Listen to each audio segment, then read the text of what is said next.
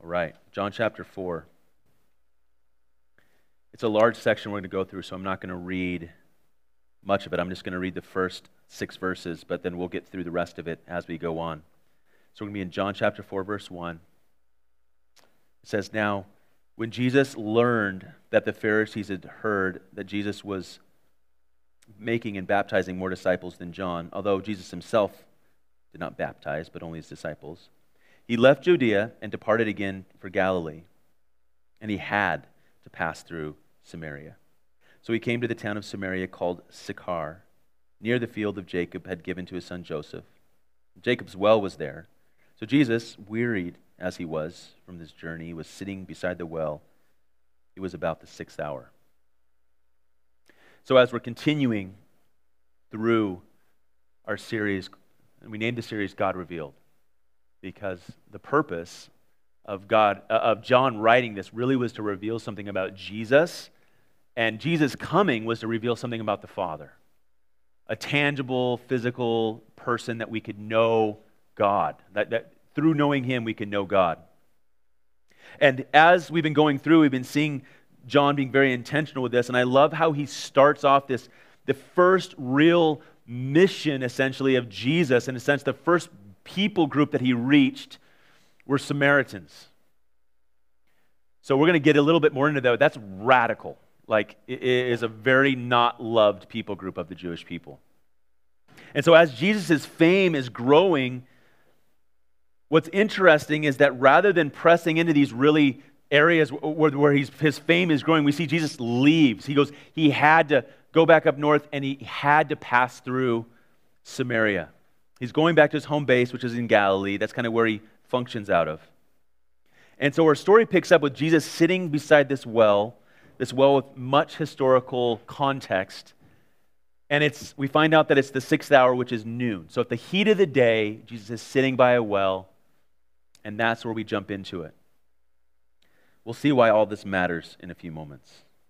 Verse 7, he says, "And a woman from Samaria came to draw water. And Jesus said to her, 'Give me a drink.' For his disciples had gone away into the city to buy food. And the woman said, 'How is it that you, a Jew, ask for a drink from me, a woman of Samaria? For the Jews have no dealings with Samaritans.'"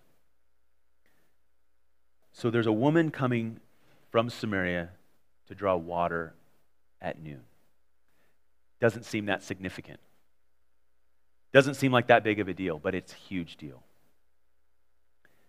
This sentence is loaded with context that we need to understand before we move on. First off, this woman was dismissed socially simply because she was a woman. During this time, women had no rights.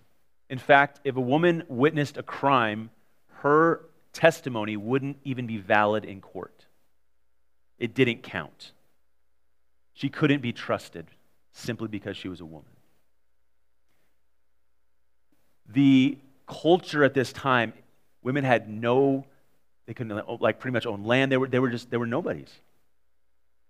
And what's so fascinating to me about Jesus is Jesus gave so much value to women. This is one of the first people he reaches that's not Jewish. The first group of people that witnessed his raising from the dead were the women. He gave so much value to women in his culture in a time that nobody did. This woman was completely dismissed, marginalized. But not only that, she was completely despised religiously. The text alludes to it a little bit, and it says that the Jews had no dealings with Samaritans, but that is an understatement. Basically, a Samaritan, I can get into the history of it, but basically the nation was taken over before Judea was taken over, and how the nation that took this group of people over is they'd pull everybody out, all the Jewish people at the time, this was years and years ago, and they brought in all these other nations that they conquered, and they brought them in. And so they kind of became looked at as the Jews as kind of half-breeds. They weren't pure Jewish people. And they were despised. They didn't count.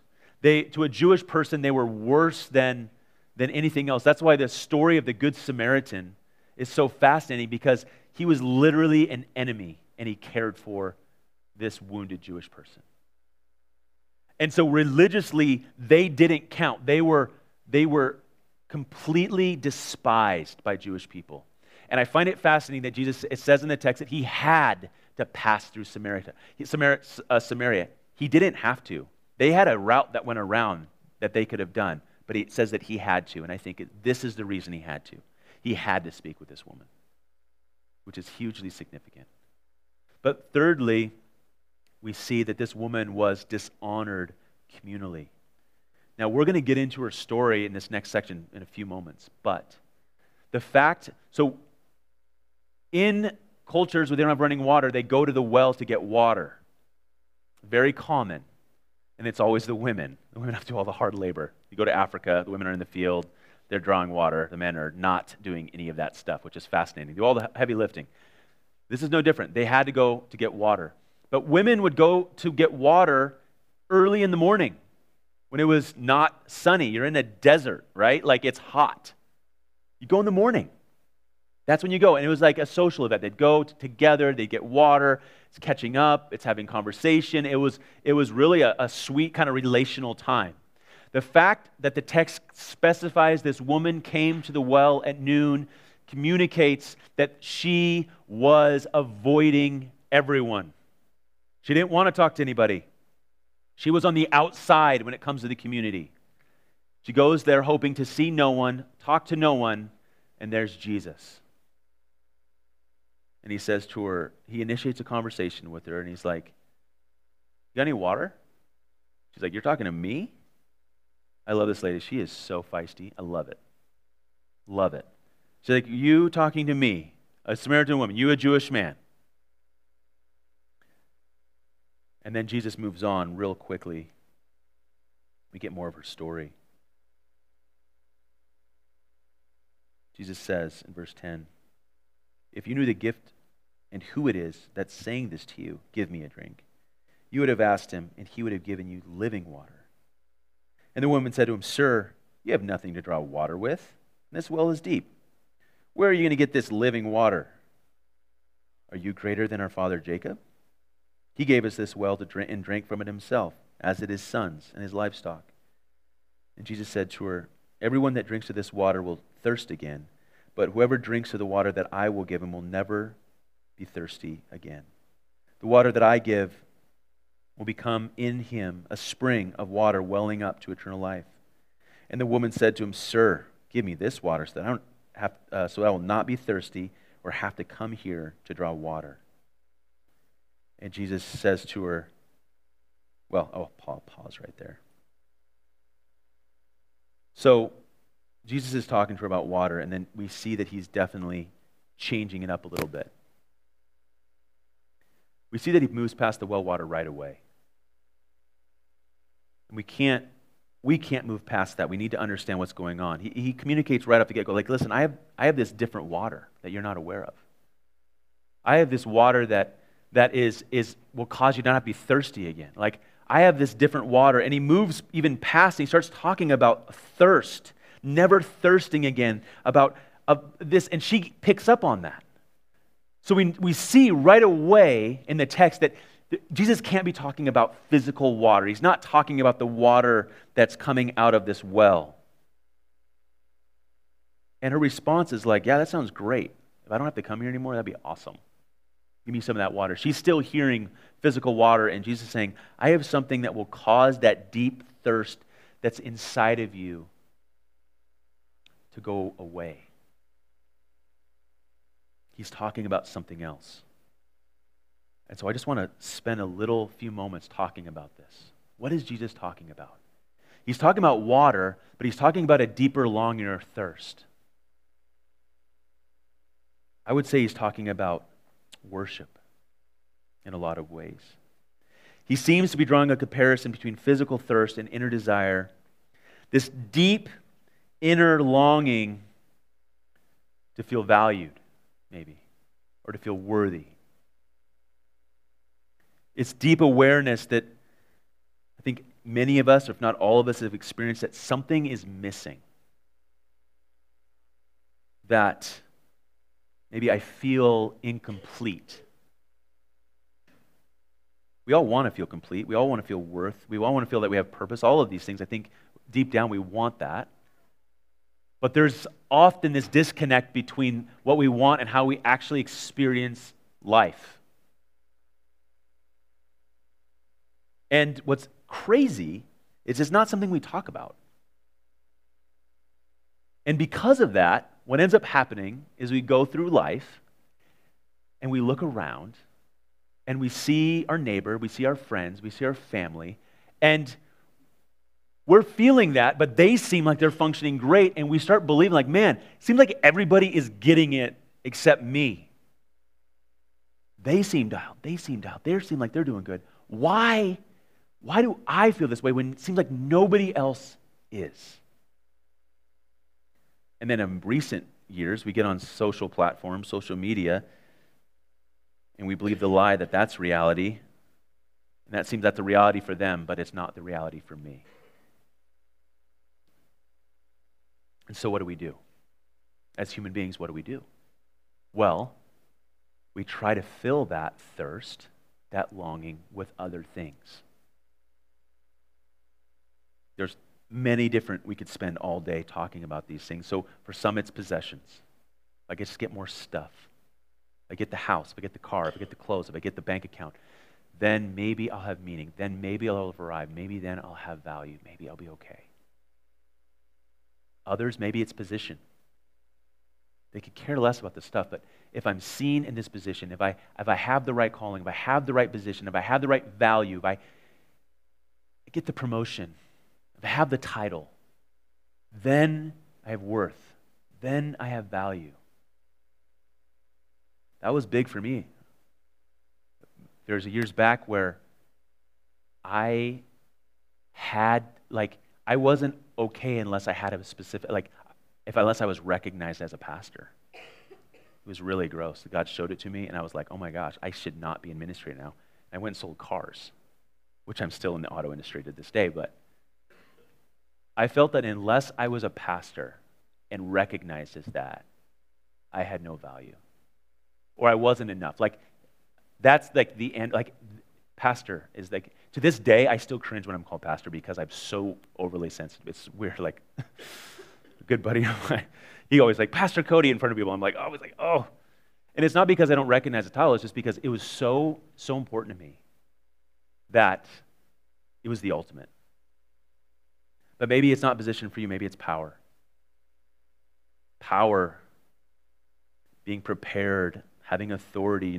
Power comes from a fear of people, especially people that have been taken advantage of and been hurt. I want to have power. I want to feel strong. I want to feel safe. I want to feel secure. Maybe it's a person. If I just find the right friends, the right spouse, the right person, then I'll feel complete. Then I'll feel valuable. Whatever it is, we believe that if those things will satisfy, complete us, that I won't thirst. And we spend our money and our time to achieve these things. We sacrifice much to pursue these ultimate things that we've based and trusted in our life. Many older civilizations did the exact same thing, but what they would do is they would take these longings, these desires, these things that we pursue, and they'd put them in a little statue. And they would worship these things, sacrifice them so that they would get the security, they would get the significance, that they would get the position, get the good crop, get the children, get the spouse. They were idols. We don't have statues on our mantles anymore, but there's still the same disconnect, longing, brokenness that we think we all, in one way or the other, experience. What's Jesus getting at here? This thirst this woman has. It's getting at worship. Now, worship is often, especially in Christian culture, been reduced to music. We just did worship, right? But worship is more than music. I would say that worship is the primary function of every human being. We always worship. We maybe not be worshiping God or a deity, but we worship. Because worship can be defined a bunch of different ways. I mean, I've processed through it. It's such kind of an ambiguous term because sometimes it's emotional, sometimes it's not. I would say worship at its barest form is a response to something we find beautiful, good, lovely. It's a response to something that we hope to achieve. It is us responding. I would say it's the gaze of our heart towards something we find lovely, beautiful, majestic, excellent, something that captivates our thoughts, something that we make ultimate, that we sacrifice for. A lot of times they're good things that we turn into God things. And what's crazy is if any of us, if we're maybe connecting, we realize that these things don't satisfy. If they do, it's maybe momentarily. It's maybe for a minute, a second. Maybe it's a month. But at the end of the day, I need more because the longing and the disconnect and it all comes back. The thirst. We get thirsty again. These idols promise, but they never fulfill. What does all this have to do with our story? Well, we're going to see Jesus is getting to what this woman is longing for deeply, what she's worshiping. And for her, I would say, for her it would be a person, if I only found the right man. So he says to her in verse 16, "Go and call your husband and come here." And the woman answered and said, "I have no husband." And Jesus said to her, "You are right in saying that I have no husband, for you have had 5 husbands, and the one that you now have is not your husband. And what you have said is true." Watch this. And the woman said to him, "Sir, I perceive that you're a prophet. Our fathers worshipped on this mountain, but you say that in Jerusalem is the place where we are ought to worship." And Jesus said to her, "Woman, believe me, the hour is coming when neither on this mountain nor in Jerusalem you will worship the Father. You worship what you do not know. We worship what we do know, for salvation is from the Jews. But the hour is coming, and now is here, when true worshipers will worship the Father in spirit and in truth, for the Father is seeking such people to worship Him. God is spirit, and those who worship Him must worship in spirit and in truth." And the woman said to him, "I know the Messiah is coming," who is called the Christ, "and when He comes, He'll tell us all these things." And Jesus said to her, "I who speak to you am He." And just as the disciples came back, they marveled that He was talking with a woman. There it is. But no one said, What do you seek? Or why are you talking to her? So the woman left her jar of water and went away into town and said to the people, "Come and see a man who told me all that I ever did. Can this be the Christ?" And they went out of the town and were coming to Him. So what do we learn about this woman right off the get-go? 1, she was a woman with a past. Jesus says to her, "Go call your husband." She's like, "I don't have a husband." He's like, "You're right, you've had 5, and the guy you're with now is not your husband." What I find fascinating about Jesus is He knew all of this, and He was pursuing her. He was wanting to show Himself gracious. Like, this woman, first off, in this culture, this woman would have been so despised, so out of the community, that I don't know the last time somebody even spoke to this woman. There's a good chance that when she walked down the streets in her city, in her little village, people avoided her. When she walked down the sidewalk, people would walk on the other side. There was nobody talking to her. There was nobody, and if they did, it wasn't good. And she finds out immediately that this man knows her. What's the first question she asks him? Where do I worship? That was the deepest longing in her soul. Where do I worship? I want to do it right. Is it this mountain? Is it the mountain in Jerusalem? She wanted to know God. When she realized Jesus is a prophet, maybe he has the answer. What's interesting is that, like many in this culture, they believed often that the highest point is where you would go and worship. Because you want to get to close to God as possible, right? Like an elevation. If you look at all ancient civilizations, often almost all of their worship centers were always elevated. They were either like a pyramid or they were like they were the high point.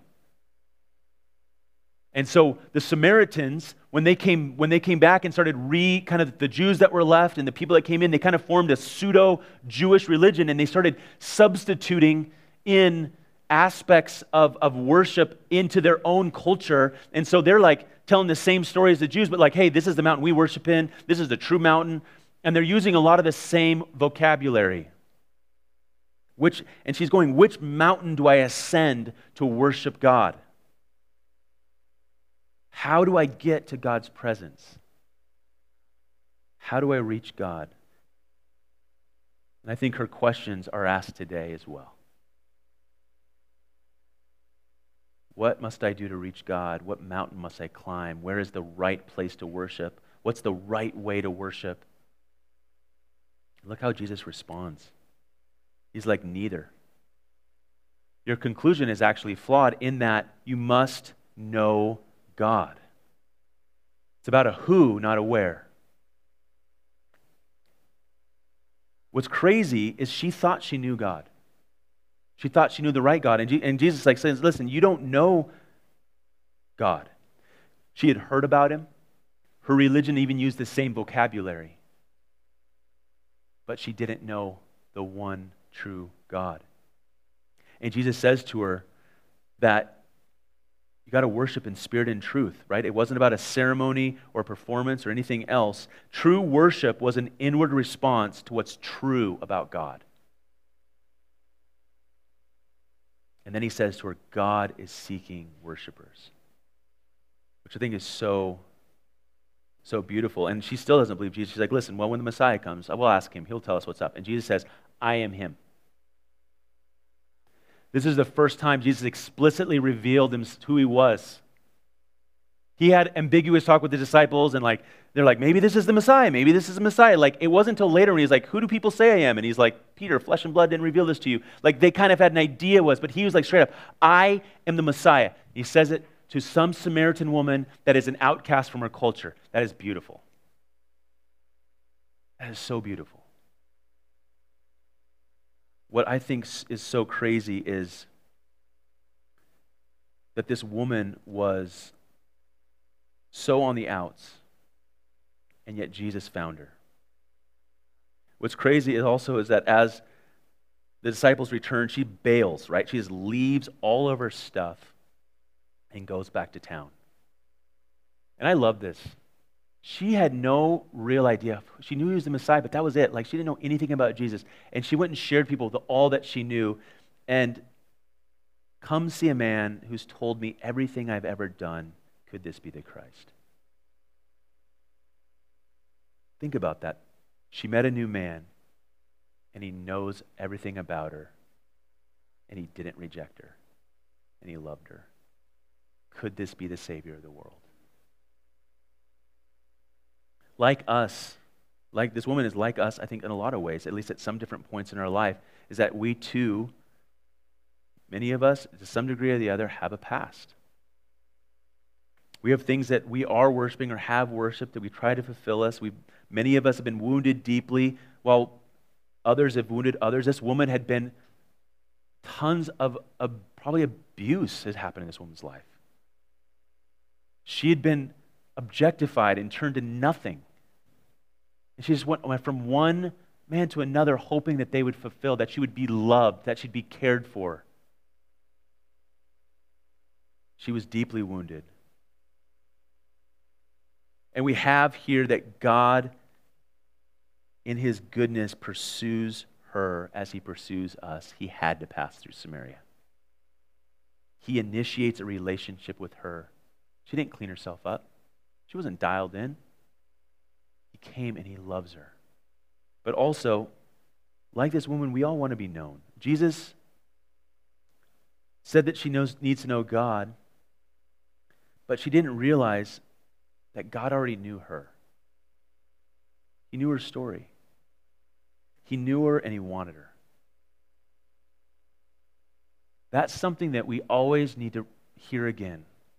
Is I think that the lie that so often we believe and we hear is that God doesn't want you. He just puts up with you. He's angry at you. You disappoint him. You're gross. It's not true. He knows you better than you know yourself, and he wants you and he loves you. And that changes things. As a church, we believe that the first step to growth is that what forms us the most is being loved by God. You can't hear that and not at least inside smile a little bit. It warms the heart. But not only that, we all want to be known. Right? We all want to be known. We want to be known. We don't want to have to hide. Like, we all go about life sometimes pretending and just like everything is good, but we want to be known. And to be known and loved, I think, is the deepest desire for human beings. Because here's the reality, is there's this fear in the back of our minds that if I'm known, then I'll be rejected. If I'm truly known, then I will be rejected. But with God, what's beautiful is we are known fully, and he has not rejected us. And what happens is because of that, we hide. If we're afraid to be rejected, we hide. And we go about life, and we smile, and we pretend everything is great, and we go to the well at noon, hoping to avoid any real interaction. But God is seeking us, and he's seeking you. She was seeking how to know and worship God and how to seek him the right way. And I think many of us, it's the same thing, that she believed that she had to do it the right way and ascend and do it the right way for God to accept her. And I had to try hard enough, but she didn't realize that as she's trying to seek God, God was seeking her. And God is seeking us. And we're free now as if we desire to worship God in spirit and in truth. We don't have to pretend with God. We don't have to go to the right mountain or follow some ritual.